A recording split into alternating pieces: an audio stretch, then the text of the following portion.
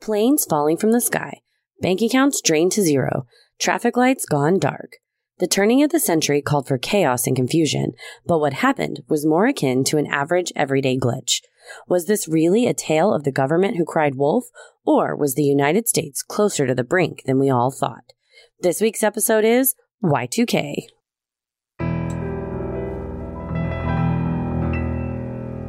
A bump in the night, your heart fills with dread. Probably a murderer who wants you dead. It could be a ghost, a demon, or worse. Perhaps you're the victim of a witch's curse. It's hopeless, you're doomed. You'd call a priest if you could. You'd rather just listen to Sinisterhood.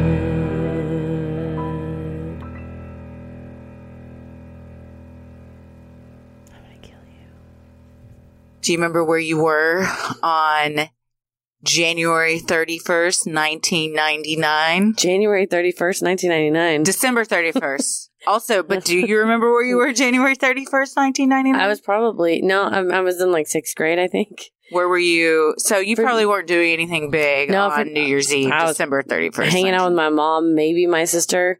My favorite Y2K memory was, though, when I was in college and I worked at Sea Dog and I had to buy something like 350 bottles of tiny bottles of water for the crew and the passengers. So I loaded up this huge pallet and I was pushing it through the grocery store. And I mean, she's just sitting there having to scan like every brand of water bottle. I bought every single tiny water bottle. And this guy behind me was looking really frustrated. And I was like, gotta prep for Y2K. No laugh. I got nothing. How old was he? He was like a guy. He was a grown up. He was like 50s. Maybe it wasn't a joke to him. He was like, I lived through that, kid. You don't even know. This was probably in 2009. So I figured 10 years is long enough to joke about. I also feel like there was zero. You didn't have to. It wasn't like too soon on Y2K. I don't think so. I think it wasn't 9/11. If I recall correctly, my boss Elise was with me and she just groaned. She was just like, that's a terrible joke. But I thought it was very funny. Well, I was a freshman in college. Okay. And was living in, actually, I guess it was, I had finished my freshman year of college. Okay. And I was living in Houston at the time with my dear friend Sissy, and we drove down to Austin to party with some friends there. And I remember, and we were at our friend's apartment, and when it was getting near midnight, we all went up on the roof. Because you thought it was going to happen? So we were like, what if the whole city just blacks out? We're going to have a bird's eye view of the whole thing. You're like the Joker. You're like, I want to see chaos.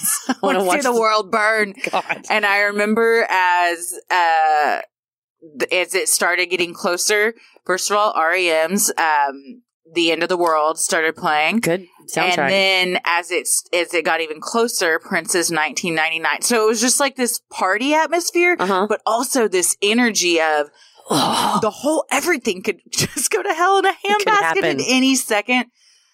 Nothing happened. I mean, we had fun. We were having a lot of fun, but come 12:01, nothing happened. Did you do any doomsday prepping or not? You were a college Zero. student. I mean, I don't remember doing any of that. And on the way over here, I called my mom to ask her, and she said, no, I didn't buy any water bottles or do anything like that. And she was like, I've always been, which is true, an optimist, a glass half full kind of person, which she is a huge optimist.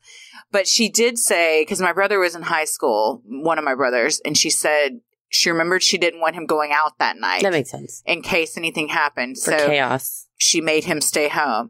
And I was like, what about Dad? And she's like, oh, your father thought it was all bullshit.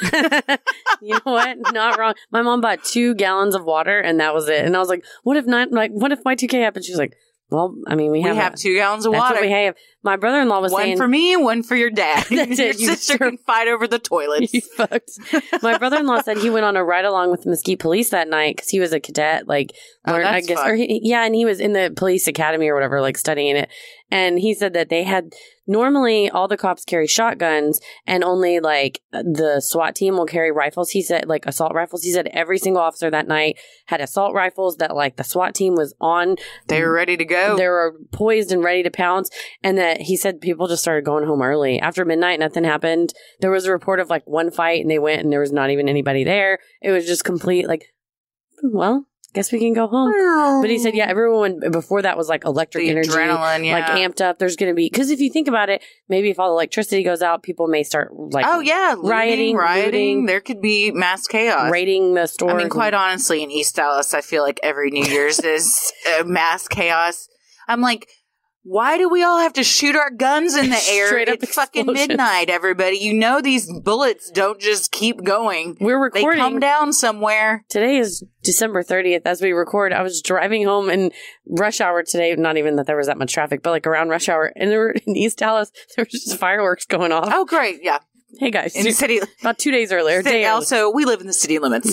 You're not supposed to do that. And by fireworks, I don't mean black cats. I mean, someone had a tube that they lit and it like shot something up. you would see at the end of a baseball game. Exactly. Going up. 7th inning stretch. Just in their driveway. About 7 o'clock on a Monday night. So. My Tommy's cousin, they live out in Forney, where fireworks are totally legal, and it is straight up. It's like a war scene. We went over there one year. I mean, they're in a residential area. People are just setting them off in their drive. Like everybody. It's tubes. straight up dangerous. Yeah, for sure. I was like, somebody's going to die. Somebody will die tonight. Can I tell you one of my like most like hick hillbilly moments? Yes. In high school, we got a bunch of fireworks. We drove my mom's Dodge Stratus out to Forney, which is, for those of you who don't know, is a rural suburb of Dallas. Yes. It's east of Dallas. The city in which I was just speaking. That's right. It's a free-for-all kind of, it's a laissez-faire type of attitude because a lot of people have big ranches and farms, so there's a lot of land, and they don't want the government to get their hands on their fireworks.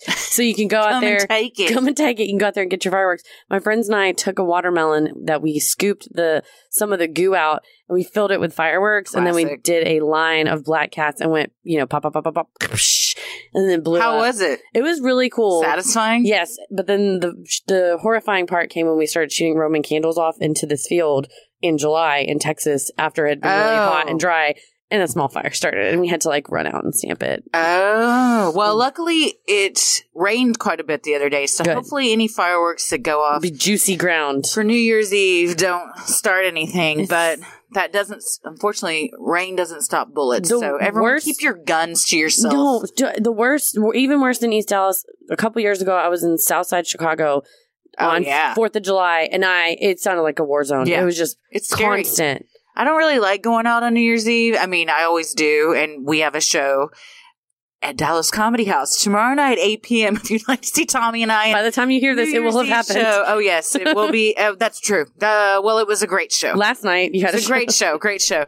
And then we're going to a party. But still, I don't like being out. No. It's amateur hour. I keep getting ads for like the Statler Hotel is having a party. This club is having a party. This and this I open wouldn't be bar. caught dead at a club on New Year's Eve. I wouldn't be caught dead at a club on I a will die fucking first. Friday. Yes, but, I will die first. sure as shit, not on New Year's Eve. Just humans touching you and screaming. I don't like loud stuff. I just saw Uncut Gems, and that Oh, my mom and brother saw it. it made me so nervous and anxious. The sounds on it are so loud, and there's a big club scene, and everyone's bonking into each My other. mom said it was the most chaotic movie she's ever The seen. But that it was soundtrack. great. It's great, and that's the Safdie brothers. Their style is very anxiety inducing, but the whole soundtrack is. It was making me. I got up to go to the bathroom 3 or 4 times, and Paris asked me he said, "Are you okay? Are you sick? If I was ill or something?" And I said, "I literally just have to leave. I just had to It was leave too much. and just go outside." And I My was like, brother ripped off his nail "Oh God!" during it. I cut this right here. I picked the skin off my hand. I have a red spot on my hand where I I'm was gonna like, have to see it. I've heard it's great, and It's- Sandler's supposedly going to get nominated. So. "Oh, good. He deserves it. He was fantastic." But it was my heart was racing, and then I got home later that night, and I watched Don't Fuck with Cats on Netflix. I'm going to stop you there. I can't even hear about Don't it. even hear about it, but also very anxiety inducing. Yes. And so I did not go to sleep for many For hours. those asking if I have seen it, I have not, and I will not, because I don't watch anything involving animal abuse, but I've heard it's crazy, and kudos to the people who did their due diligence And helped. And helped. Or did they? This monster. They got a lot of hot takes. I don't know. But if you I haven't join watched it, and I don't really know if what you happened. join the Sisterhood Patreon group, I got a discussion thread going on in there. I have not looked at it. And Christy because will not I participate. don't want to participate in it. I'm sorry. I got a lot of opinions about that, though. So join the Facebook group. Well, we have a lot of opinions about today's topic as well. Yes. Y2K. I was 19. You were 12? 12? Yeah. So we both remember this. Well, maybe I had just turned 13. Okay. Yeah. Teenage years. Wow. It was a rough time. Well, so was 1999. I'm Christy. I'm Heather. And let's get into it. 20 years ago, on December 31st, 1999, the world held its breath as the clock ticked down to midnight. The reason being, computer software that had been developed 40 years earlier. In the 1960s, when engineers first began to write more complex computer programs, they used a 2-digit code to represent the year, meaning the year 1970 would simply be written as 70. The decision for this shortcut stemmed from the fact that data storage was expensive and took up a lot of space. So, in an attempt to save money and maximize their code, engineers eliminated the number 19 from all years. You know, that's his job in Office Space. Peter's job is he's going through and making the code compliant. Making the corrections. And that movie's so good. Does it hold up? I haven't seen it in years. I watched it maybe 3 or 4 years ago. I still love it. Filmed in Austin, where I was on this very New Year's Eve. You were there. I love Ron Livingston. Actually, the apartment complex I was at was one of the apartment complexes in the movie. This is all coming full circle. It's all a Y2K conspiracy. It's all related. Ron Livingston's great. Yeah, that whole movie is fantastic. It's very good. His whole job, he describes it in there, and he's one of these coders that the U.S. so desperately needed at this time. Yeah, this was a time where the nerdy IT guys that were usually confined to just a dark office that nobody wanted to talk to became the heroes and kings of the office. For a brief period, they were the coolest kids in town. The shining moment. And no one could touch them. Good for them. Well, the shortcut was successful, but coders around the world warned that this would not necessarily work forever. Paul Sappho, an author on Y2K, told the New York Times Retro Report that programmers used this shortcut because it was convenient, and also because they never imagined their software would last as long as it did. I guess if you're coding in 1970, it would be like the year 2020. You don't imagine 40 or 50 years down the line, and the shit you're doing today, you're like, people aren't going to use this. I also read this article that was really interesting about coding in general, that coders cannot look towards really the future at all, or they would never get anything done because you would just constantly be planning for what could happen. Contingency. And nothing would ever get done if you're always thinking like that. So a lot of times they ship code that they're like, this is going to break and we're all going to watch. It's good for now. Shit's going to go haywire in a bit, but like we got to get it's fine for now and we'll fix it and we'll patch it when something goes wrong. But like, yeah, a lot of times you're like, I got to do what I can do right now. Just finish this task. When they're coding in the late 60s, early 70s, they're not thinking about what everybody's going to be doing 40 years from then. In the year 2000. Would it even happen? In the year 2000. The year 2000. Probably going to hear that quite a bit in this episode. Concerns began to arise during the late 1990s that upon the turning of the century, computers would get confused when the clock struck midnight on December 31st, 1999, and interpret the year 00 not as 2000, but instead as January 1st, 1900, leaving the technologically dependent world vulnerable to complete chaos. And we would travel back in time into the Victorian era. If that could have happened, Dope. I would say, put your fingers down, stop coding. Let's all just see what might happen. Let's get a do-over. First of all, everyone's property value would skyrocket. So you travel back in time, you can pick one thing to change. Like, if you travel back, what was that one movie? Butterfly Effect? Well, it's like Dennis Quaid's in it, and he decides to go back and he leaves a piece of paper in the window seat that says invest in Yahoo, which bad investment. Oh, that is, I was just talking about this movie the other day. It is a very underrated film, and it's about his mother. I remember it was good. His mother was killed. The guy's, and he can communicate with his dad through that. radio that he Yes, finds. yes. Yeah, and his mother had been killed by a serial killer. Yes. I'll think about it, but Okay. I know what movie you're talking It'll about. come It's to you. very good. Yeah. But that was one. So he was able to send a message from the past. Obviously say invest in Apple or Google or whatever. Mhm. What would be your thing? Would you try to stop a crime like 11/22/63? Well, if you've seen the Ashton Kutcher flick, The Butterfly You would Effect, ruin everything. we all know that you change one thing, even something insignificant, everything changes. So I disagree. The hot tub time machine effect. Lou steals Google and calls it Lugal, and the rest of the world seems reasonably the same, except for he's mad rich, and also he stole all the songs from, I think, like Whitesnake or Motley Crue. Motley Lou. He changed it to Motley Lou. I don't know. I'd be hesitant to change anything because it's like the monkey's paw. So say if it's a hot tub time machine rules, which, If by the way, that's the such a case, good movie. That it's a great There's movie. there's no ramifications. I would probably change something, like, I don't know, the Holocaust or Okay, that's very selfless. something that would. That's very Yeah, I selfless. mean, I don't need to be rich. I'd rather save humankind. That's true. Save a lot of Prevent a lives. genocide of some sort. Yeah, go back and kill baby Hitler. Yeah. Well, Grim. I don't know. Would I kill baby Hitler or would I try and Would you adopt him as would your own? I try and reform baby Hitler and make him be the artist that maybe he was supposed to be? And then the world was different. We have so much more beautiful What art. would you do? I would steal Google. I don't know. Call it Hoogle? I would call it Google. I'd steal Yahoo and just call it Yippee! So we're both... I'm going to call it Hell Yeah. We're both tech millionaires and gurus in this universe that we've Definitely. lived in. And in yours, the Holocaust still happened. So I'm just saying, one of us prevented the Holocaust. One of us Wow. is just a billionaire. One of them is now. a piece of shit. Well, in 1996, news outlets like ABC started reporting on the Y2K, short for the year 2000 bug or millennium bug.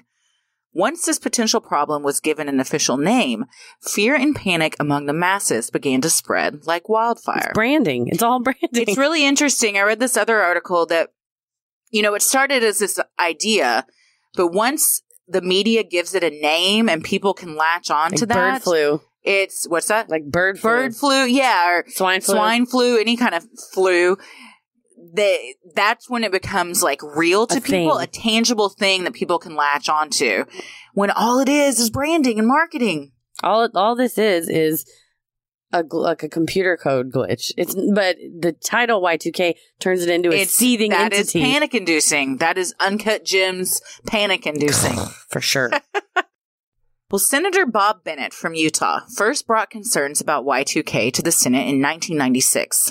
After that, a Senate panel was created in 97 and requested several government agencies, including the FDIC in charge of banks and the SEC in charge of the stock market, to provide the Senate with proof of their preparations for the coming disaster. Yeah, some of the interviews with banks and companies and some of these entities that kind of control a lot of really important stuff, the senators would say, so what have you done to prepare for any possible widespread disaster? And AT&T went, I mean, we nothing really. We hadn't really thought that would happen. And it's a black swan event. You don't think that it'll happen, but you buy fire insurance for your house, not because you think your house is going to catch on fire. Right. But it was horrifying reading some of these Senate transcripts where you're like, you mean you don't have any disaster plan at all? Also, Black Swan, great film. There you go. Another good film. Another good one. I'm a big Natalie Portman fan. I like her a lot. Yeah, I asked my mom, was anyone at your office doing things? She's like, I think the IT people ran something. But I mean, it wasn't. They were back there clicking. Yeah, I mean, I didn't do anything to my personal computers. I was a poor college kid. I was probably like, take it all. I'd love to start from scratch. Burn it down. Take all my debt. Don't take away my Napster. Oh, man, Napster. God, I remember when It was that unlimited first came free out. music. It was That's awesome. great. In some of the hearings on the subject, discussions about Y2K accelerated from concern to terror. In one such hearing, Senator Christopher Dodd from Connecticut told the panel in an alarming tone, You wouldn't want to be on an airplane, you wouldn't want to be in an elevator, and you wouldn't want to be in a hospital. The panel also concluded there was a chance that up to 40% of the entire country could suffer power failures due to the glitch. Animators at the time were having a field day because it would be a picture of the United States with all these little red dots, and then they would mash a button and it would like half of them would go dark. Yeah. And they're like, this could be you. Yeah. Also, do you ever want to be in a hospital? Good point. I mean, it's a good point. Maybe if you're having a baby, like something, or you're getting your nose done, something you're looking forward to. Do you want to know a really random fact? I've met Senator Christopher Dodd. Oh, yeah? Yeah, he was at a panel with Barney Frank, and they created the Dodd-Frank Act, which regulates the stock market. And when I was an investment advisor, I met them. Christopher Dodd. Did you ask him about Y2K? I did not. Missed opportunity. I know. You should have made your water bottle joke to him. He would have loved it. Probably would have gone over. That's right. You should. You absolutely should. He was perfectly polite and lovely. That's good. Well, in 1998, President Bill Clinton addressed the Y2K issue, saying, "Now, this is not one of those summer movies where you can close your eyes during the scary parts. Every business of every size, with eyes wide open, must face the future and act." all presidential impressions vaguely sound like Hank Hill. I sound like Hank Hill. I can't help it. You sound like Peggy Hill. But then when you do a man's voice, it comes out as Hank Hill. I'm going to put that on my resume. You Impressions, should. Hank Hill style versions of your favorite celebrities and politicians. Hank Hill veiled presidential impressions. I'm so sorry. I laughed myself sick.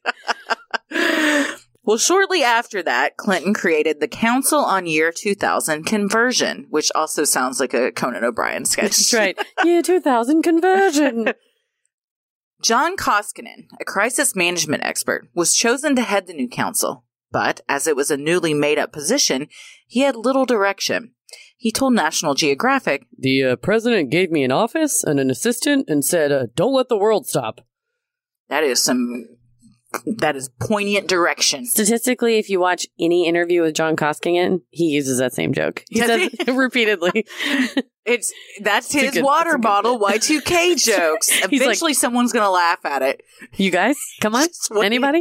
You guys? Someone eventually will chuckle at that. But think about that. That's your job, and any job anybody's ever had, even and being a parent, someone's done it before. Yeah. It may be they can give you tips and tricks, but whatever. Yeah. This is just a fake thing. I do not like any kind of job without parameters. Yes. Or my job as a lawyer, 95% is precedent. You say, in the last deal we did this. Yeah. Here are the things that we're going to change. You're learning from your mistakes in the past. Molding it and shaping it. You have examples from which to draw. Yes. But yeah, I've had jobs where they're like, yeah, this is kind of a new... I had a job that was like that. They're like, this is a new position. You can just make it your own. I'm like, I cannot. I need someone... Isn't there a binder? I will create a binder. So the next person that has this job, which I did, will have rules You're welcome. to go by. Because I'm very much a person that has to have like defined parameters. And so I feel like I can thrive. A list and a job description is the only thing that separates us from the beast in the field. Just wandering around. I cannot deal with just too much freedom makes my head spin. It's unsettling. Yeah. According to Koskinen, the three major areas at risk for catastrophe were finance, air traffic control, and telecommunication systems. Just stuff you don't use that often. The Holy Ghost. Trifecta. That's right. Holy Trinity. The finance, the air control, and the telecommunication. Amen. First, financial institutions were particularly at risk. Only recently had bank accounts began to be kept digitally.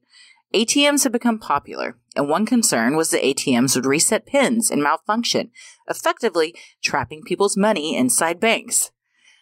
So is it Zoolander where he's trying to get the information out of the computer and he's just punching on it? The computer, banging on the desk, banging the People computer like, it's in here somewhere. Yeah. Give me my money. According to National Geographic, another reason banks were so fearful was because of interest rates. Interest rates are calculated on a daily basis. If the bank's computers thought it was January 1st, 1900, this meant it would be calculating an interest rate of negative 100 years. We would be rich, everybody. Rich. Great for my mortgage. It's been paid off since before I was born. And they actually owe you money. Yeah. Everyone's debt is Erased. you're now making money off of your once debt. Exactly. Fantastic. But yeah, it's stuff like that you take for granted that it's completely automated. There's not a guy with a calculator every day going, well, the prime rate is this, and today it's weird. It was fixed, and I can't adequately explain it. But a few years back, a couple people went to jail because they were fixing the prime rate it starts in England, and then it's recalculated by several banks in New York, and it's one of those where you realize interest rates are a fucking scam. Like, this is not a thing. Yeah. The federal government sets them. Yeah. And I was watching CNBC this morning, and they were just like, I mean, that's the same as time. They're just like, it's all set by somebody. Maybe they'll just, it's all a farce. Maybe we'll just change it. Well, based on what? Whatever we feel like, man. I mean, that's the value of anything, the value of money. It's a leap year this year. That shit's fake. Who made $1 $1? Who made $100 $100? Why is 100 more valuable than $1? Or why is like a diamond more valuable than an opal? Exactly. It's all bullshit. It's fake. It's all, I mean, but like for real though, that's how everything is set up. Everything was we just accept determined by the white man, and now we all follow it. I mean, accurate. I mean, you're not wrong. For sure. No, I'm being 100% serious. For sure. Like literally like time, days, currency, anything we just made it up. Yeah. What looks good. I was reading about everyone's talking about Adele lost weight, and good for her for doing whatever she wants to do. Yeah. But people were saying she looks so much better now. Mm-hmm. And the harmful thing is then you tell anyone that anybody who's ever been told they look like Adele or reasonably resembles them that they are worse, you know? Sure. If you're also telling Adele, if you ever put those pounds back on, you're not going to look as good as you do now. Exactly. It's like she was great when she was born. She's great how she looks gorgeous now. She was great 5 years ago, and she'll be great 5 years from now. And who gives a shit what she looks like? No. We all just care what she sounds like. Yes. And so, and if that's what she wants to look like and she's doing it right, that's fine. But that was a good point that someone said, what you've just done is put a value on it and say, her before was worse. And therefore, anyone you know and love, or anyone within earshot, hearing or reading you say, oh, I looked like that, therefore I'm the worst. I'm the before. And it's like, no, fuck that. Who made that up? Who made up what's hot? And there are tribes and areas that we will never go to where, like, it is not attractive to be model thin like it would be in America. Thick women who can bear children or not. You don't have to be a childbearing woman to be a woman. But, they look at the curves and the meat on somebody, and that's what's attractive to them. Yeah. It was even like that, before, in the 1900s, it was attractive. Before mass media messaging. Yeah, look at all the paintings from way back then. It was like full-bosomed women with fupas. Yeah. Rocking a fupa with the toga half undone over your tit. One titty popped out. That was what people jerked it to back in the day. First of all, imagine. I just want to let you go on that rant because you're feeling it. You're so imagine masturbating to a painting. I just got so tickled thinking about mind the frame. It's a nice frame. Just aim away. Boy, just sitting in front of an oil painting. But that's what they had back then. There's a lot of titties and peenies at the Dallas Museum of Art this weekend. Oh, they're always there. Paris goes, could you stop pointing out every time there's a dick and going, hell yeah? And I was like, no, I'll never stop. It's art. It's art, Heather. One of them, it's like this Greek sculpture, and the Greeks loved a good dick. I'm sorry, the penis part is all nubbed off, and there's just balls left, and it's clearly lost to the sands of time. When I walked up, or to the hands of time. I go, somebody fuck that nub off. Somebody rub that nub while they rub their own. I'm sorry, I keep laughing so hard, I'm killing myself. But he was like, I'm really glad I'm with such a tasteful art appreciator. And I was like, you know what? That's the type of, what are they called? Curator? That's the type of curator they need. Yes. Somebody with that type of eye. Guess what? Someone humped that nub off. What is, the name of this exhibit is just dicks? It's dicks. Big old titters. Oh, man. Yikes. I digress. How far afield we have gone. Anyway, the banks were fucked. Interest rates are fake. Yeah. Everything's fake. In the world that we know. Body standards are fake. Time is fake. It is. Yeah. It's all fake. 100%. Another fake thing, the stock market. Also fake. Seriously. It was also conducted almost exclusively on computers. And the concern was that if even some of the programs went down, it would wipe out the market maker's ability to complete transactions between buyers and sellers. Because the New York Stock Exchange is the financial center of the world, this could have long-lasting negative effects. Experts predicted a 40% chance of a global recession as a result. It's true, though, because there's counterparties all over the world, and that's all the stock market is connecting people that want to buy and sell. And if half of the shit's down, I mean, you can't, it would freeze it. Talk about another uncut gems. Have not seen this movie. I'm just going by what everybody said of how anxiety-inducing it is. But being on the floor of the New York Stock Exchange, just seeing, like, footage of that in movies and real life. Like old school with the paper and stuff? Constant yelling and things going off and bells being rung and then a gavel at the end to say it's all What movie were you watching? Man, I don't know. Wolf of Wall Street? Does that happen? Yeah, I think it does. Wall Street? Great film, by the way. So good. My dream is still, one of my bucket list items is to go to the New York Stock Exchange. I was just about to say, I would love to see, like, the hubbub of all of that going on. I would also like to meet Jim Cramer. I would probably cry. I love him so much. He stresses me out. I love him so much. Isn't he Mad Money? Yes. Yeah.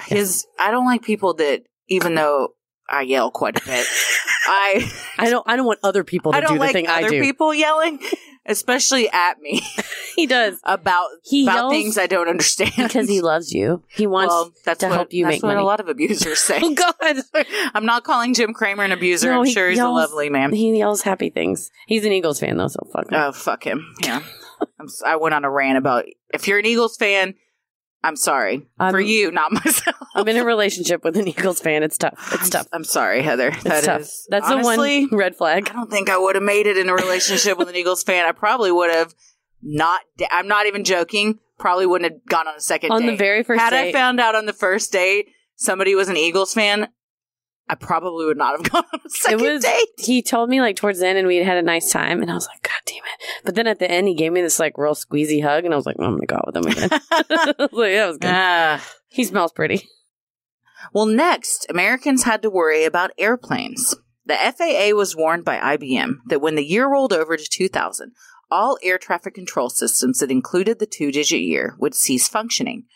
Mission-critical air traffic control systems were all run on IBM computers, and the FAA began efforts to complete needed repairs. In March of 1999, the FAA told the Wall Street Journal that 88% of its mission-critical ATC systems were tested and expected to function normally. The agency admitted, however, there would still be malfunctions on New Year's Eve 1999, but those would be more akin to issues travelers experience at airports every day, like rainstorm cancellations. But can you imagine, like, there's 12% that don't work, and now you have to fly on that night. That is not even though I'm on the majority's side of the numbers, I'm not fucking with 12%. It's a risk. Not in an airplane. Yeah. That's no takesies, backsies. 12%. 1%, I don't know. Yeah. I want to fly at 100% safety rate all the time. Well, you don't. Right now, it's probably that's why I never go on airplanes. I'm just kidding. It's like a 95-ish%. Yeah. I like that IBM just goes, oh, yeah, by the way, we made all those. They're fucked. You guys got to fix those. They're real bad. At least they're honest. Well, the fear of being 30,000 feet in the air at midnight was all too real for many travelers. Airlines like Continental were forced to cancel 20% of its flights nationwide, according to the New York Post. Yeah, I'm sure people probably... I don't want to be in the air. They were, especially the widespread media coverage, they're not going to just sign... Like, unless it was an emergency and it was like, I have to go see my family member or something. It can wait. Yeah. Wait till January 1st. Well, third, Senator Bob Bennett warned in a hearing on Y2K that telecommunications were particularly at risk. The opportunity for a breakdown in one place to ricochet around through other places is very, very high, and there is no identifiable U.S. public or private body taking the lead on the global aspects of the Y2K telecommunications problems. That's a problem. Yeah, I was sort of like, you're going to do it, right? No, he is. That one? It's the bystander effect. Yes, everyone just figured someone else. You gotta You got to assign someone that role or it's not going to get done. For sure. It's like there's got to be a binder. Any kind of stressful, like, tragedy, you can't just be like, somebody call 911. You got to say, Heather, call 911. Yes, you have to assign it because otherwise it doesn't That's get exactly done. what the FCC thought AT&T was going to fix it, and AT&T said, well, it's the government. They'll probably fix it. It was just very much Everybody wants to pass the buck. Who's on first?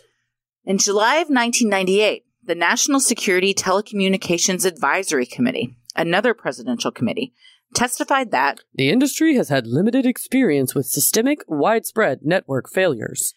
Meaning the possibility for outages due to Y2K would have disastrous effects as the specific companies, as well as the government agencies with oversight power, had never tested nor experienced something that could be as disastrous as Y2K. But how do you test for something like that? I mean, yeah. It's just one of those things that's, we hope it doesn't happen. If it does, we'll figure it out. Backup generators? When it happens. Yeah, I mean, again, just like coders can't plan for all these things that could happen, you can't plan for all these, like, major disasters. We'd never get anything done. We'd also just constantly live in a fear-induced state. That's true. You're just panicking. They at least all need to have disaster recovery plans, which they didn't really have. No. After prodding from the FCC and President's Council, major telephone and cable companies, as well as more rural, smaller phone companies, began doing internal examinations and updates to their systems. But those industries weren't by any means the only ones that would be potentially affected by the Millennium Bug. Computer chips that monitored ICU patients in hospitals were vulnerable, as were chips that maintained function of power plants across the country. Regular maintenance checks that ensure safe levels of radiation depend on the plant's computers operating smoothly. A glitch in the system's data could potentially throw the scheduled maintenance off, leaving the residents in nearby towns vulnerable to dangerous levels of deadly radiation. Well, that's a lot to rely on a little computer chip. Yeah, I also, man. I mean, you might not have a choice, but setting up shop next to a power plant is one of the last places I'm going to buy a home. You know, my old boss, we would hang out and we would go, lunch breaks to, go and look at houses. He and his wife were house shopping. And I thought at first, well, what a nut. Because he would go, no, it's too close to this, generator. You know, because they have those little substations around. But apparently they do give off radiation at micro levels. But I said, it's micro levels. He goes, I'm going to sleep there for 8 hours a night every night, and you're just getting doused. Even if maybe you had something possible in you that it could make it grow, he's like, I don't want to mess with that. Although what else gives off radiation? The cell phone that's in my pants that right we now. all carry with us 24 hours a day. Probably the phone that's constantly in my hand. Computer that we all have up right next to our brains and up next to our junk. Yep. Well, I don't keep it in my front zipper, but But still, laptops, they say that if you're trying to have a baby and you're a dude, don't put your laptop on your lap. Yeah, I mean, you also cook the sperm. Yeah, I forget what it's called. Motility. The motility of your sperm goes down. Does that mean that they move around? Yeah, I think so. They're slow swimmers. Yeah, you got slow swimmers. But yeah, I mean, we use microwaves, we use cell phones. There's so much shit that we all do that give off that nobody knows what's going to happen to anybody 50 years from now. Yeah. What is it? What's that movie? Idiosyncrasy? No. Idiocracy. Isn't that where they have the tumors growing on behind their ears from use of all the cell phones? Oh, I don't remember that part. There's some movie where I just remember he wakes up, a satirical type, and movie. There's pornography everywhere. That's a underrated movie too. Also, Mike Judge, who wrote Office Space, and King of the Hill, all coming full circle. Well, the United States wasn't the only country readying itself for the potential damage. According to Britannica.com, in Western Europe, the British government announced that its armed forces would be ready to provide assistance to local police if utilities, transportation systems, or emergency services failed. Then you get the good cops out there with the cool little bucket hats and the sticks. Yeah, Brit cops. Brit cops are fun. However, not all countries appeared to be concerned. NPR's All Things Considered aired a Y2K series in the months leading up to 2000. In one segment titled Y2K Russia, Michelle Kellerman reported that the former Soviet Republic had spent, quote, modest sums to change the 2-digit year code. While U.S. officials feared a possible Chernobyl 2, Russian General Vladimir Dvorkin didn't seem concerned of a possible nuclear meltdown or accidental missile launch. They're like, it'll come and go. The Russians are pretty like, fuck it. If it happens. Via Russia, we can handle. Very laissez-faire about the whole thing. In that same series, NPR's Silvia Poggioli reported that Italy was the least prepared of all the industrialized countries, and that experts feared the effects the glitch could have on the country's hospitals. Yeah, it's hard if, you're a citizen and you're hearing it from another country and your leaders are kind of like, well, we don't have the money or we don't think that's really a priority. That might make you more panicked. I think the U.S. was definitely more panicked. We were the center. Countries. But also, the U.S. had a lot more to lose if shit were to go sideways. True. More dependent on that stuff. Yeah. Well, with all these various facets of American life at risk, why not just go in and fix the bug? The simplest solution would be to merely change the year to 4 digits. But it wasn't that simple. In attempting to explain the Y2K problem, one news presenter explained it as if you knew you had to replace every single bolt in every single bridge in the country. You could do that. Finding the bolts wouldn't be difficult, but having the manpower to do it was overwhelming. Yeah, it's millions and millions and millions of lines of code. I mean, I get overwhelmed looking at the dishes in my sink and true. say, tomorrow. Or like no emails on my phone or notifications. If I had to put together, assemble a team, or even be in charge of a little bit of this, it is so daunting and overwhelming that, again, you just pass the buck. No one's being assigned to do this, so everyone's just like, Carl's in IT, right? Or even Carl will do it. You work a whole day doing it, you're not going to totally bust your ass because there's still 57 million lines of code. It's a drop of water in an ocean. Mm-hmm.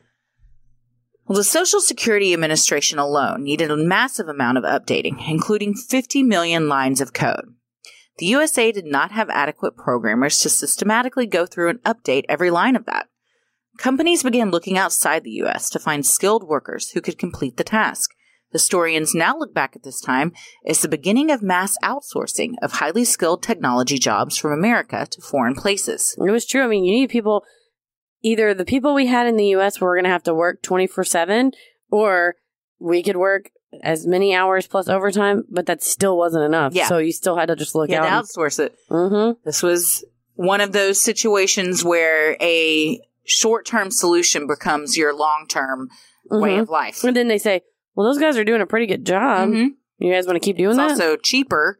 Vastly cheaper. So let's just keep having them do it. Fuck it. Well, the task was clear. The amount of effort was daunting. And now it was the job of the media and public figures to keep people calm. What they did was the opposite. Home videos were produced to warn Americans how to prepare their families and survive the new millennium. PAX TV, a late 90s family value station, aired one such program called How to Prepare Your Family for Y2K. Now available on YouTube, the program shows just how Y2K was hyped to bring about an end-of-the-world scenario. The video's announcer called the bug a new menace on the horizon, a man-made calamity so pervasive that it threatens not only the United States, but the entire world. An older man on YouTube with mutton chops, identified as Jim Lord, author of Survival Guide for the Year 2000 Problem, does not mince words. I think we will have martial law. I don't think we will have New Year's celebrations as we've had in the past, because I think there will be troops in the streets. Man, you gotta have a Jim Lord in this situation. That whole video was bananas. It was... I had just watched Scrooge because I was watching this around Christmas, and at the beginning of Scrooge, Bill Murray plays the promo where it's explosions and it's like highway shooters, acid rain. And I started watching this and I started laughing so hard again. I made myself cough, and I immediately texted it to you because it is this, just scene after scene, and this guy being like, you thought that a hurricane was bad. Just wait. What about Y2K? Yes, it really amped it up. And then I Googled what this PAX TV, it's now called Ion TV. But at the time, a guy, and I can't think of his name, but he was this rich guy, and he thought there was too much swearing and nudity on regular television. So he started his own network. JK. Not enough. My favorite is the swearing and the nudity. So he started his own network, and I think you could have just paid to be on it. Yeah, so anybody can be on one of these stations. Yeah, they have that. Like, remember Rebecca Black? Well, yes, and One News One News Network or something on YouTube, and it comes on the regular TV. And I did not realize until later, you literally could just pay and have your own news show. Scrooged is my favorite holiday film. Same as my favorite Christmas movie. I just cried and cried, and I asked Paris to watch it with me, and he was quoting the lines out loud. It was amazing because he knew it. It was great. That's one thing he's finally seen that you enjoy. Except for besides all the Eagles games I'm forced to watch. Oh, God. In archival footage on the New York Times Retro Report, one interview with famous American televangelist, homophobe, and sexist Jerry Falwell called Y2K's God's instrument to shaken and awaken the nation and drive more people to church. He, like many others, used the hysteria around Y2K to promote his own agenda and causes. Oh, yes. This was very much a time in which a lot of churches said, repent now, sinners, or ye shall end up in the depths of hell. Yes, you've caused this. And a lot of people did start going to church more. Any kind of national tragedy or impending doom, there's nothing to get people in the pews like a good old national disaster. What they say on the Blues Brothers, you need a little churching up. Yes. Some media outlets even began to refer to Y2K as Teotihuacan, shorthand for the end of the world as we know it. That seems wordy. Charlie Gibson said that, and it was dumb. Teotihuacan. He said, people are calling it Teotihuacan. I was like, no one's calling it that. No, you're trying to get that to catch on. Stop. It's not happening. No one's calling it that. Stop trying to make Teotihuacan happen, Charlie Gibson. It's too much. It's too much of a mouthful. It's longer than just saying the end of the world as we know it. Also, it's more Cryman fun. Squad. FNC double time. What are you saying? Crisis Manager Squad, front and center, double time, twice as fast as you normally would do it. Couldn't you argue that it's actually longer? It's from The Office. But it's like when you suddenly start trying to use all these acronyms, it's much longer. It's too much. The TV network NBC took the opportunity to create Y2K the movie. This made-for-TV movie, which aired November 21st, 1999, just over a month away from the possible impending disaster, asks the question, what if they were all right? The preview for the film shows explosions, victims running from calamity, and various shots of computer screens beeping an alarm and flashing red. It's basically 2012, your classic disaster movie, but with a Y2K backdrop. Love it. Aired 1 month before. I love it. It's supposed to happen. It's the trailer is so good. But what if they were all right, Heather? Planes exploding. Damn. Babies crying. Oh, that's cats and dogs living together. Honestly, all of that and computers beeping and alarms going off, that's just my house your any day of the week. Yeah, I live in Y2K. I stay in Y2K. The planes haven't fallen out of the sky, but everything else pretty spot on. Accurate. Trade organizations like the Edison Electric Institute, concerned about the mass panic that the film could cause, asked some stations not to air it.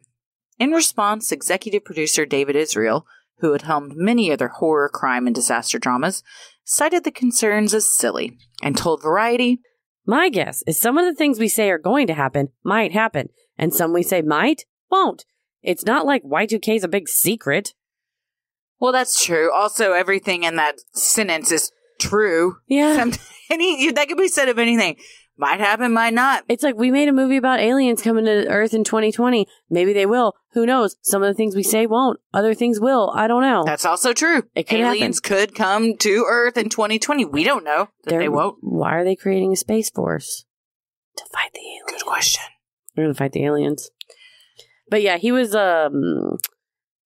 offended at the implication that he was causing mass panic. He was doing He was simply profiting. A bit unethical? No, he's like, I'm exploiting a tragedy. I'm not causing one. Well, you know what? He has a point. He's not wrong. He has a point. The media's narrative that we may see the end of times worked. Some Americans panicked. Bottled water companies saw their retail sales increase 100%. Kroger reported that sales of batteries and pharmaceuticals were strong, and that they had to increase its bottled water supplies to meet demand. Walgreens put flashlights and batteries on sale the week between Christmas and New Year's, with a spokesperson telling MarketWatch that the store was anticipating there would be an increased demand for these items, although we don't reference Y2K in the advertising.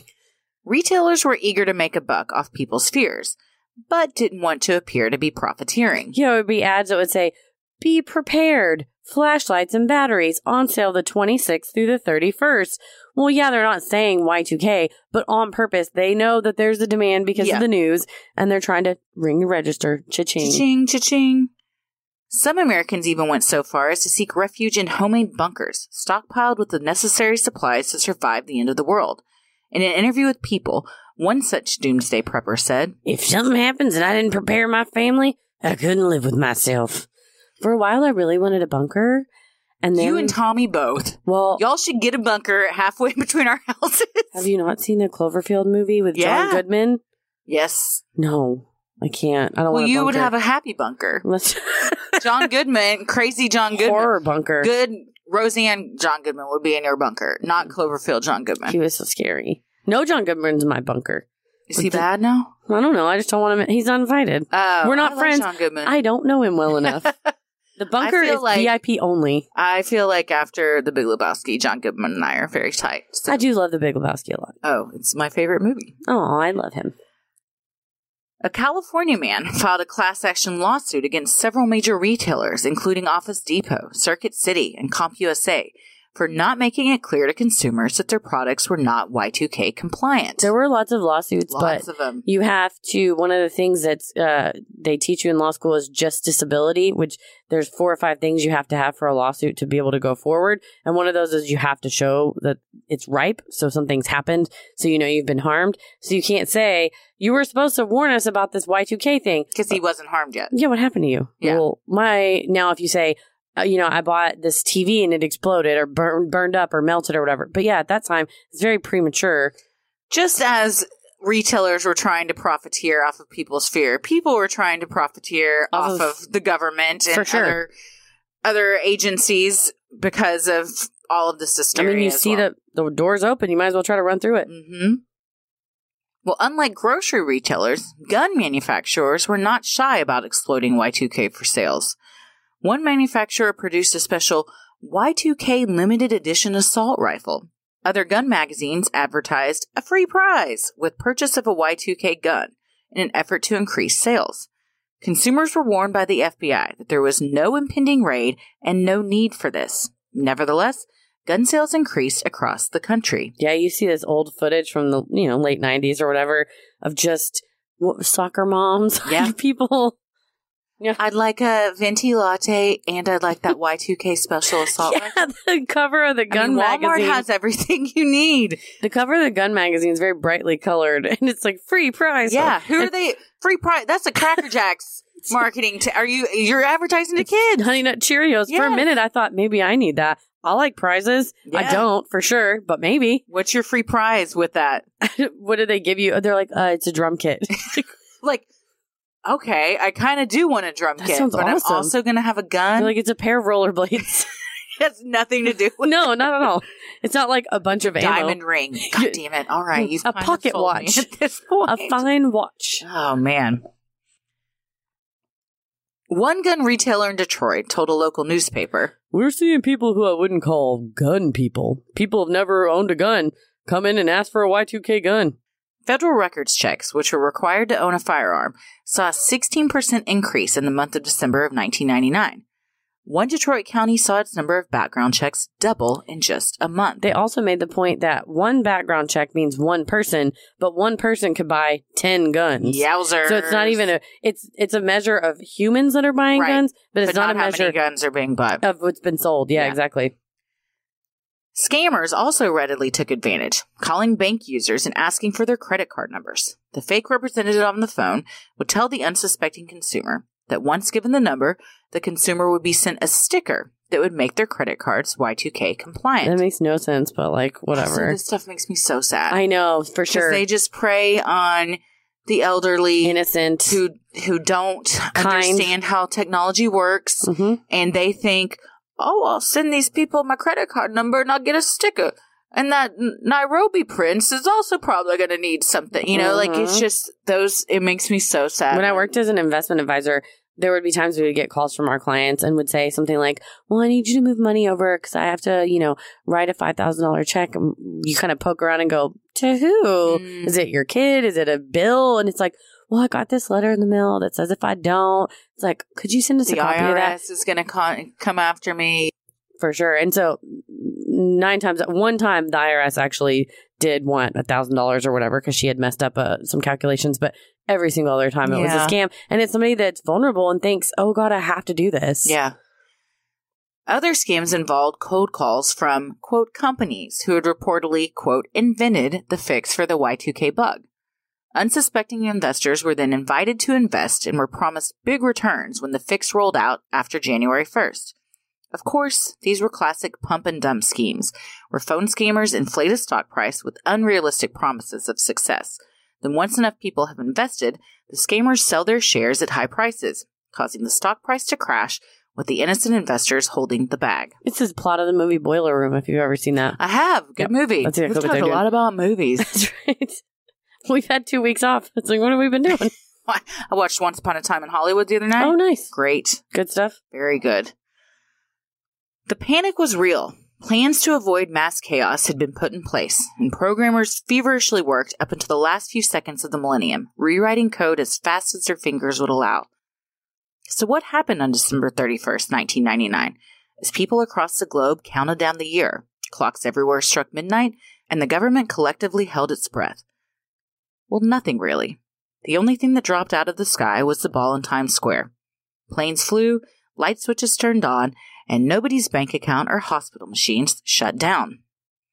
While the global devastation that everyone was expecting luckily didn't occur, a few issues did arise as the year 2000 began. Sadly, 154 expecting parents in the UK received incorrect test results to a recent Down syndrome test, resulting in 2 abortions, according to The Guardian. So that's a test that is very common for expecting parents to take. Mm-hmm. A lot of parents decide if they are going to continue with their pregnancy after that. So to receive the incorrect information and base a decision on something horrifying. The guilt and just sadness one must feel after that. And it's again, the lawyer in me is like, you should sue them. It doesn't matter. You would give them $1 billion. I'm sure that they did, but it's never going to. And also, on the flip side, there were several families that were told your child is fine, and they had issues. They did have Down syndrome. Oh, okay. So that's the only thing it tests for, or does it test for multiple things? I wonder. Well, there's like a chromosomal test. There is a chromosomal test, and there's a test called the nuchal test that, I had it done too. It's very common. And they test for they measure the neck of the fetus because that's an indication. If they have Down syndrome. They also do like blood work and stuff. But you usually have it done around 12 to 14 weeks. So you're still in your first trimester. Still long enough to be excited and, Oh, yeah, for sure. In Ishikawa, Japan, a nuclear energy facility had some radiation equipment fail. Thankfully, backup generators prevented any danger to the public. What a terrifying beep, beep. 20 minutes that must have been. Are the generators starting? They said the clock struck 12 and literally everything started beeping and flashing and alarms started going up. It's happening. Fuck. How of all the places to be, too. Exactly. They're like, Todd, we need you to work the night shift. A nuclear power plant? That's probably the scariest place you could be if shit starts going sideways. I think scarier, arguably, than an airplane. Damn. You got to pick one. Which one do you do? If I have to pick one? Yes. I pick nuclear power plant. Sure, I guess you could run away from that. Because airplane, you have no control. It's like, would I rather fight a bear on land or a shark in the water? Bear on land any day. Any day. Because I'm out of my element in the water, same as the air. I can run out of a power plant. Thank you. I'm a critical thinker. I think about this shit way too much. You're like, it's called crippling anxiety. Yeah, it is. Pre-planned all these. Generalized anxiety disorder. And I planned all of these disasters already. Well, gamblers in Delaware were temporarily inconvenienced when 150 slot machines at various racetracks stopped working. That is the disaster we were all warned about. That is my Delaware's own 9/11. Right trying to bet on my horses. In Denmark, the date glitch in the hospital's computer system caused the first baby born in the year 2000 to to be mistakenly registered as 100 years old. They're like, we have our first old man baby. That's kind of fun, though. We Benjamin Buttons. I'd be like, finally, don't change it. We don't need to change that. That's a framer. I'm going to frame that birth certificate. Years to count down. Will he turn into Brad Pitt? You then get to say, yeah, I just had a 100-year-old baby. And everyone says, God, you look great. And you're like, I know, thank you. And they're like, the baby looks great. Look at his supple skin. He's like, 100. Yeah. 100. Can you believe that? And they're like, can he talk? And you're like, what does he do? He has my genes. Exactly. And the U.S. Naval Observatory, whose job includes determining the precise time, embarrassingly had to report that for an hour or so after the clock struck midnight, their computers displayed the year as 19100 instead of 2000. Idiots. Of all the places. Yeah, they're the ones that make time. They do. The fake time. They're the ones that fake the time. So was the promised disaster of Y2K merely a hoax? Fake panic and hysteria born from nothing? Not according to Paul Sappho, the author and expert on Y2K, who told the New York Times, you never get credit for the crisis you divert. That is so true. It's true. Nobody ever gets credit for the stuff you see behind the scenes. For sure. You think that all the time. It's like someone getting saved or this situation where it was massively could have been bad, but there was so much planning and preparation that, yeah, of course it seemed like the big to do about nothing when actually we would have been fucked. But they took care of the big to do before it to do. Exactly. It would be like if you said, oh, well, I don't see why you built all these levees around, you idiot. And then it flooded and it's like, see, the water doesn't even touch the house. You're like, yes, because I built the levees. I built them. Levees. I built them. Yeah. I mean, when you think about all the shit that, I mean, and I am by no means a government apologist, but of all the things that we're like, look at what's happening. Also, look at all the stuff that isn't happening that we don't even know, almost did happen, because there are thousands of people preventing those types of disasters every day. I had a friend of a friend who worked at the NSA, and his job was monitoring the networks. And I mean, he was high level security, was not allowed to bring his phone into the work building, like that high. And they would see these attacks happening on the FBI servers, on massive bank servers. And his job was stopping all of these cyber attacks. Yeah. And you never hear about, it's like cyber attacks never happen. It's like, yes, because his job was to stop them. Not him alone, but if we, the people, heard about all this stuff that had been prevented, we'd all be living in a bunker. No one would with sleep. John Goodman. Yes. We'd all be in a Goodman bunker. Freaking Cloverfielding it up. For sure, because I'm sure there's so many near misses. Dude, something just got prevented right now. And now. Yeah, all the time. For sure. The Senate panel issued a final report in the months after Y2K.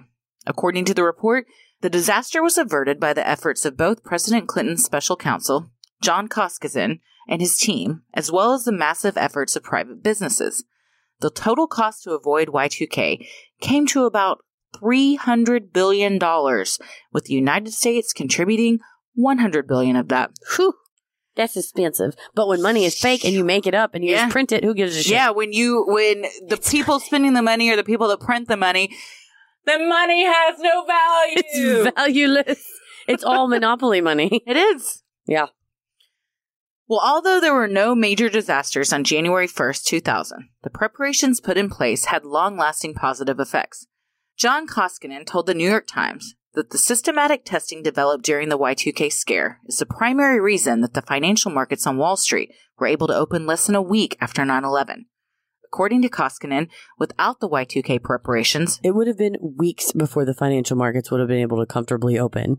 Which true. They said it probably been in 6 to 8 weeks. So that would have caused there was already a recession after 9/11, just in general, just market fear and general stuff like that. But if the market had been closed for 6 to 8 weeks, it would have been a global catastrophe. Yeah, a global financial catastrophe. Horrible, horrible. This was one of the few times where everyone was communicating. Yes. In the preparation for Y2K. And Clinton even said, if we hadn't all been communicating with all of this, none of this would have been able to happen. Yeah, and it takes a village. His wife said that. Oh, well, see, there you go. It all came full circle. Full circle. Just a sticker on your laptop. But yeah, it was, I like that he put it in that perspective and that we can see concrete results of not well, what, you just made a bunch of fucking disaster plans and nobody ever used them? Whatever. No, we made a bunch of disaster plans, and then when another different, wholly unrelated decades later, the biggest disaster our nation has ever seen struck occurred, right by the stock market, they were able to ramp everything back up. So I think that's a good perspective. And who knows how many things with AT&T or the cable companies have been avoided because they had these preparations. In the Slate article, was Y2K a waste? Journalist Farhad Manju astutely points out, the computer bug reshaped the tech industry and the rest of corporate America in lasting ways. Y2K helped bring tech managers to greater prominence within their organizations, and it arguably sparked the boom in tech outsourcing. Manju goes on to say that Y2K has been one of the few times that the American government has taken steps to prevent a possible national disaster, rather than just pick up the pieces after one occurred, such as with 9/11 and Hurricane Katrina. Yeah, it's a really good point. It's spectacular that we know hurricanes and tornadoes and stuff could happen, and there's not more prep done for it. And especially Katrina, there was warnings from the Army Corps of Engineers about speaking of levees, about the levees and stuff. They straight up said, anything more than a 3, y'all are fucked. We're donezo. Well, that's probably not going to happen. Yes, and it's these, you can't, like you said, you'll be all living in a bunker if all you do is worry about black swan events. But in a case of New Orleans is a city that frequently gets hit by hurricanes, that's not really a black swan event. It may be an outlier, but it's not. Black swan is like a thing that will never ever happen, but then sometimes happens.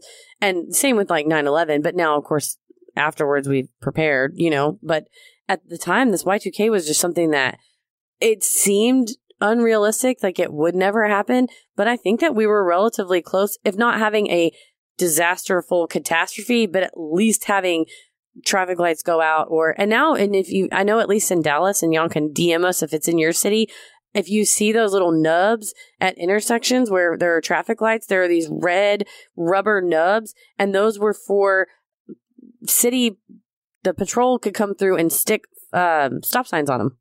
So they like pre-installed stop sign holders in case all the traffic lights were going to go out. During Y2K? Yeah, it was part of the Y2K initiative. And so now whenever you are driving around and the traffic light's out and there's little stop signs stuck in the posts, they were already sitting there. So it's stuff that... Isn't that weird that those hadn't already been put in? Yeah, and it's something... Stoplights go out for whatever reason. Well, and you wonder if the city said, we really don't have the money, and the federal government said, okay, well, here's a grant from our Y2K bucket. Like, well, it's like, I need my house painted. Do I want to spend the money on it? No. If somebody all of a sudden gave me a huge loan, or if I'd get my house painted. A bunch of hail came and they said, well, now we'll pay for you to get your house painted. You're like, okay. I could use a new roof. Yeah, sure. Yeah, so I mean, I think it ended up helping. But that was a really good point that he made, that this was one of the few times that we worked to prevent something instead of just being like, well, that happened. Now we got to do all the cleanup damage. Yeah, proactive, not reactive. Well, while changing the year to 4 digits may have prevented any Y2K catastrophes, it has only put a Band-Aid on the problem for the next 8,000 years. When the year 10,000 rolls around, the same problem will resurface as computers attempt to subtract 9,000 from 0000. However, since robot overlords will rule the planet by then, it probably won't be as big of an issue as it was in 1999. Perhaps the more imminent problem is the date bug in the Unix and Linux operating systems that will rear its ugly head come 2038. In these systems, time is stored as the number of seconds that have passed since January 1st, 1970, an arbitrary date chosen by programmers. As explained in an article by Slate, if you save a document at 2:05 p.m. Eastern Standard Time on June 2nd, 1986, Unix would have given it a time of 518-090-700. However, come January 19th, 2038, or 214-748-3647, there won't be enough space left to store the next second. 214-748-3648. Similar to Y2K, the concern once again is that the code may assume that the current time is actually negative. But not to worry, programmers and engineers are already hard at work fixing this bug, and life as we know it should barely skip a beat. So it's good, I guess, again, we had our Y2K problem, and now they thought, well, shit, when can this happen again? Yeah, they took a look at other programs and said, oh, yeah, this is actually written into a lot of code that we use. So let's start now. We're 18 years ahead of it at this point. Well, perhaps the biggest takeaway from the Y2K scare is how utterly dependent we all are on technology. People lose their minds when Instagram or Facebook is down for a few hours. Imagine for a moment if any of the terrifying Y2K scenarios had actually come true. How would we cope without the use of modern transportation? In a financial world ruled by plastic, how would non-cash carrying citizens pay for goods and services? And while cell phones were certainly around in 1999, the repercussions a global telecommunications outage would produce in today's world would be astronomical. Yeah, we'd be done so. Dude, when Instagram goes down, the fucking internet is ablaze with, when's it going to be back up? Like, I can't check my photos. What am I going to do? I can't share to my stories. Same Facebook, yeah. Everybody loses their mind. If you couldn't use your phone, even for, say your phone's out of commission for 8 hours. I can tell you when my phone goes out of commission is at the Albertsons, the one in Casa Linda that you defiled. Yes, the back, mine does too. The back of the store, anything past the front register area. Also, Target and Mesquite. Oh, see, my phone won't work there. It's your own personal Y2K. There's a dead spot in Lakewood because I was driving there today. What the hell? So and when that happens, panic. You feel that panic. You do feel that panic rise in you because your GPS goes out or your Spotify all of a sudden isn't working. I can't listen to my audio books. Yeah. So you assume, it's going to come right back on. For sure. But then as time starts to pass, how much time goes by before you're like, wait, I can't call someone? I can't text? How am I supposed to get in contact with anyone? Nobody has a landline. No. You got to drive your ass over to somebody's house. Technically, to see my mom, what's going on. She kind of has a landline, but it's over the internet. So it's like landline. So if the internet was down, then she's fucked. Your phone doesn't work. No. Yeah. Yeah.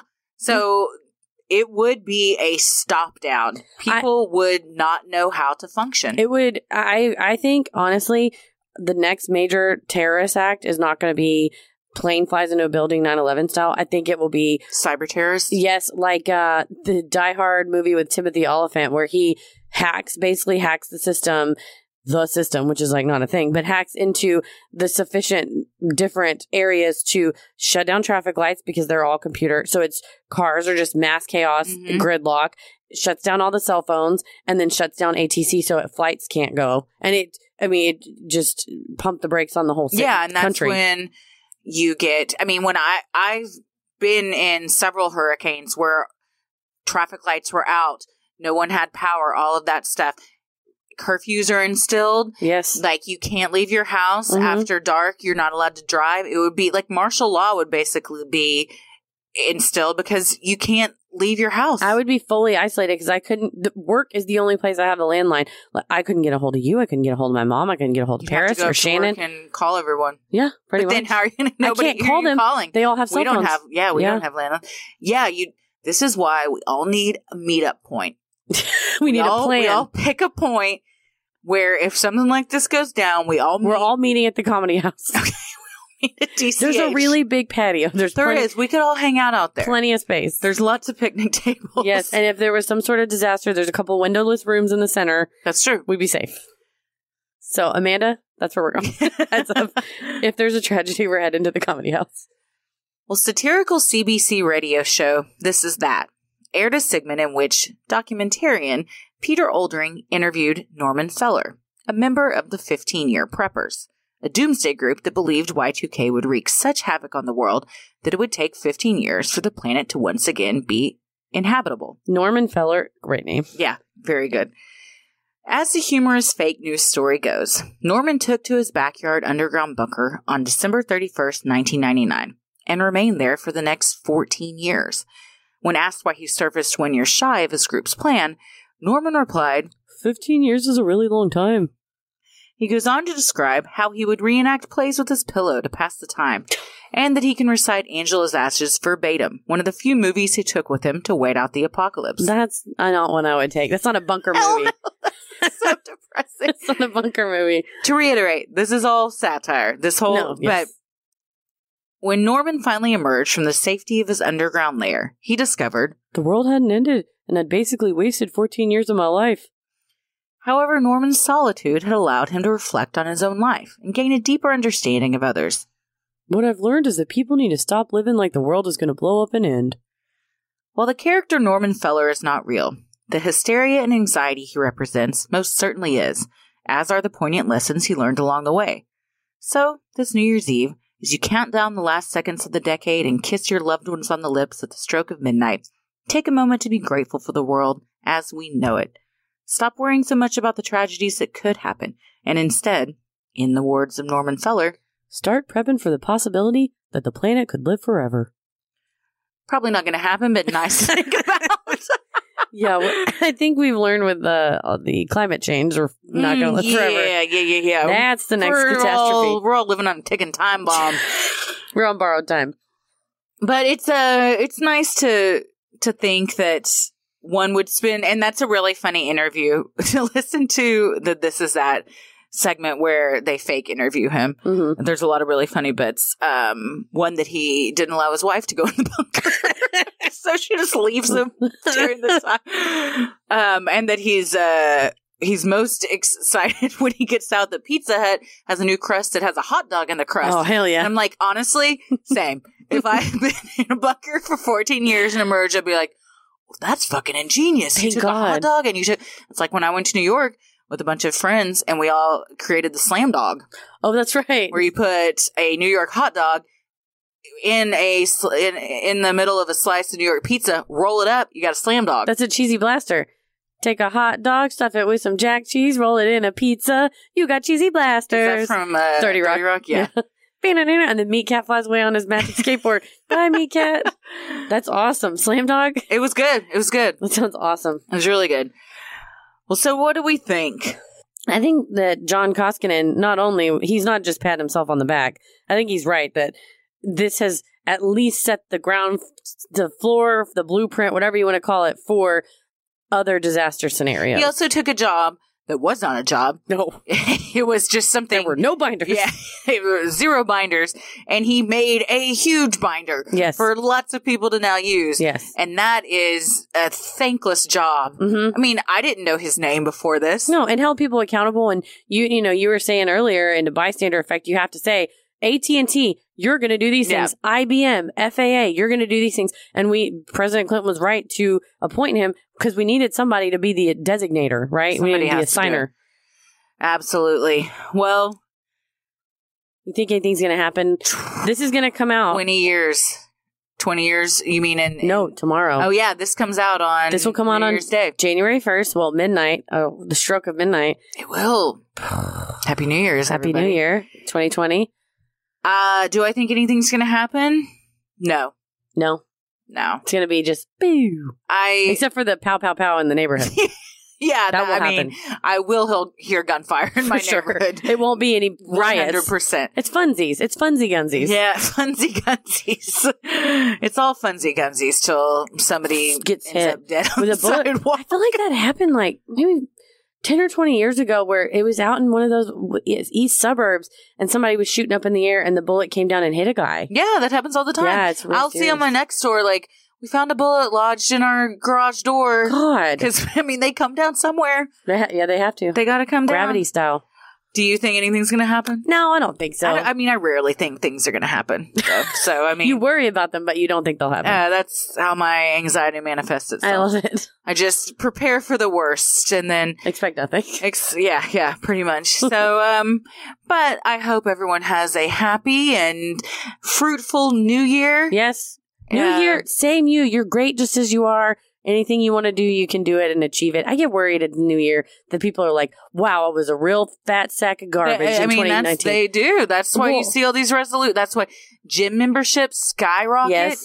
Everyone starts going back to yoga, starts going to the gym, making all these healthy changes. Just take care of yourself.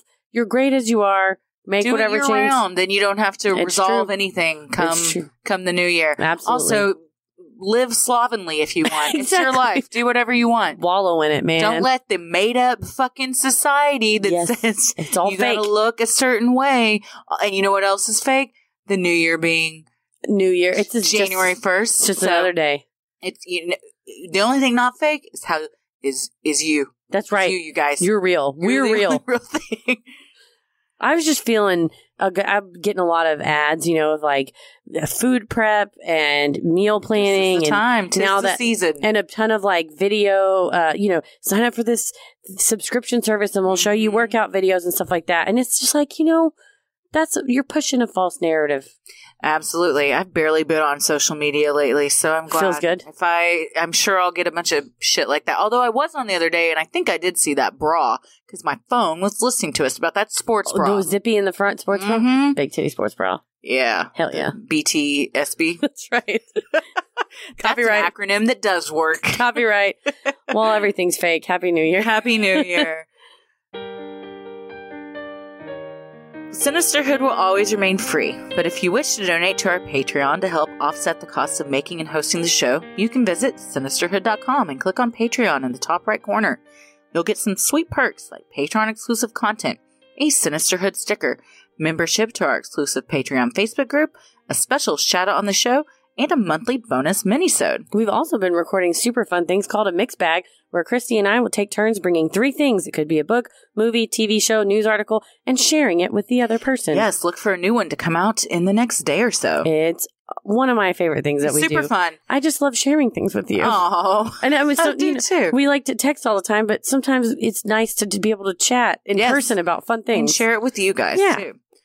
And make sure you stick around after our sign-offs to hear your shout-out. So many of you have been tagging us in pictures of you sporting your sweet Sinisterhood merch. Keep those pictures coming. If you want to get some cool swag of your own, like t-shirts, mugs, totes, and even clothes for your kiddos, visit sinisterhood.com and click shop in the top right corner. The best thing you can do to help us grow is like, review, and subscribe on iTunes or wherever you listen to your podcasts. And please tell a friend who you think would like us to check us out. It means so much to us and really helps small podcasts like us get more exposure. And we want to say a special thanks to Morbid, a true crime podcast, who gave us an awesome shout out on their latest episode. They are amazing. They're one of the best in the business, and we are so flattered, and we love you guys. Thank you so much. Thank you so much. And you can follow us on Instagram and Twitter at SinisterhoodPod and like us on Facebook at Sinisterhood. Christy, where are you at on social media? I am on Twitter at Christy or GTFO and on Instagram at Christy M. Wallace. Heather? I am on Twitter at MCK versus the world and on Instagram at Heather versus the world. As always, the devil rules the airwaves. And keep it creepy.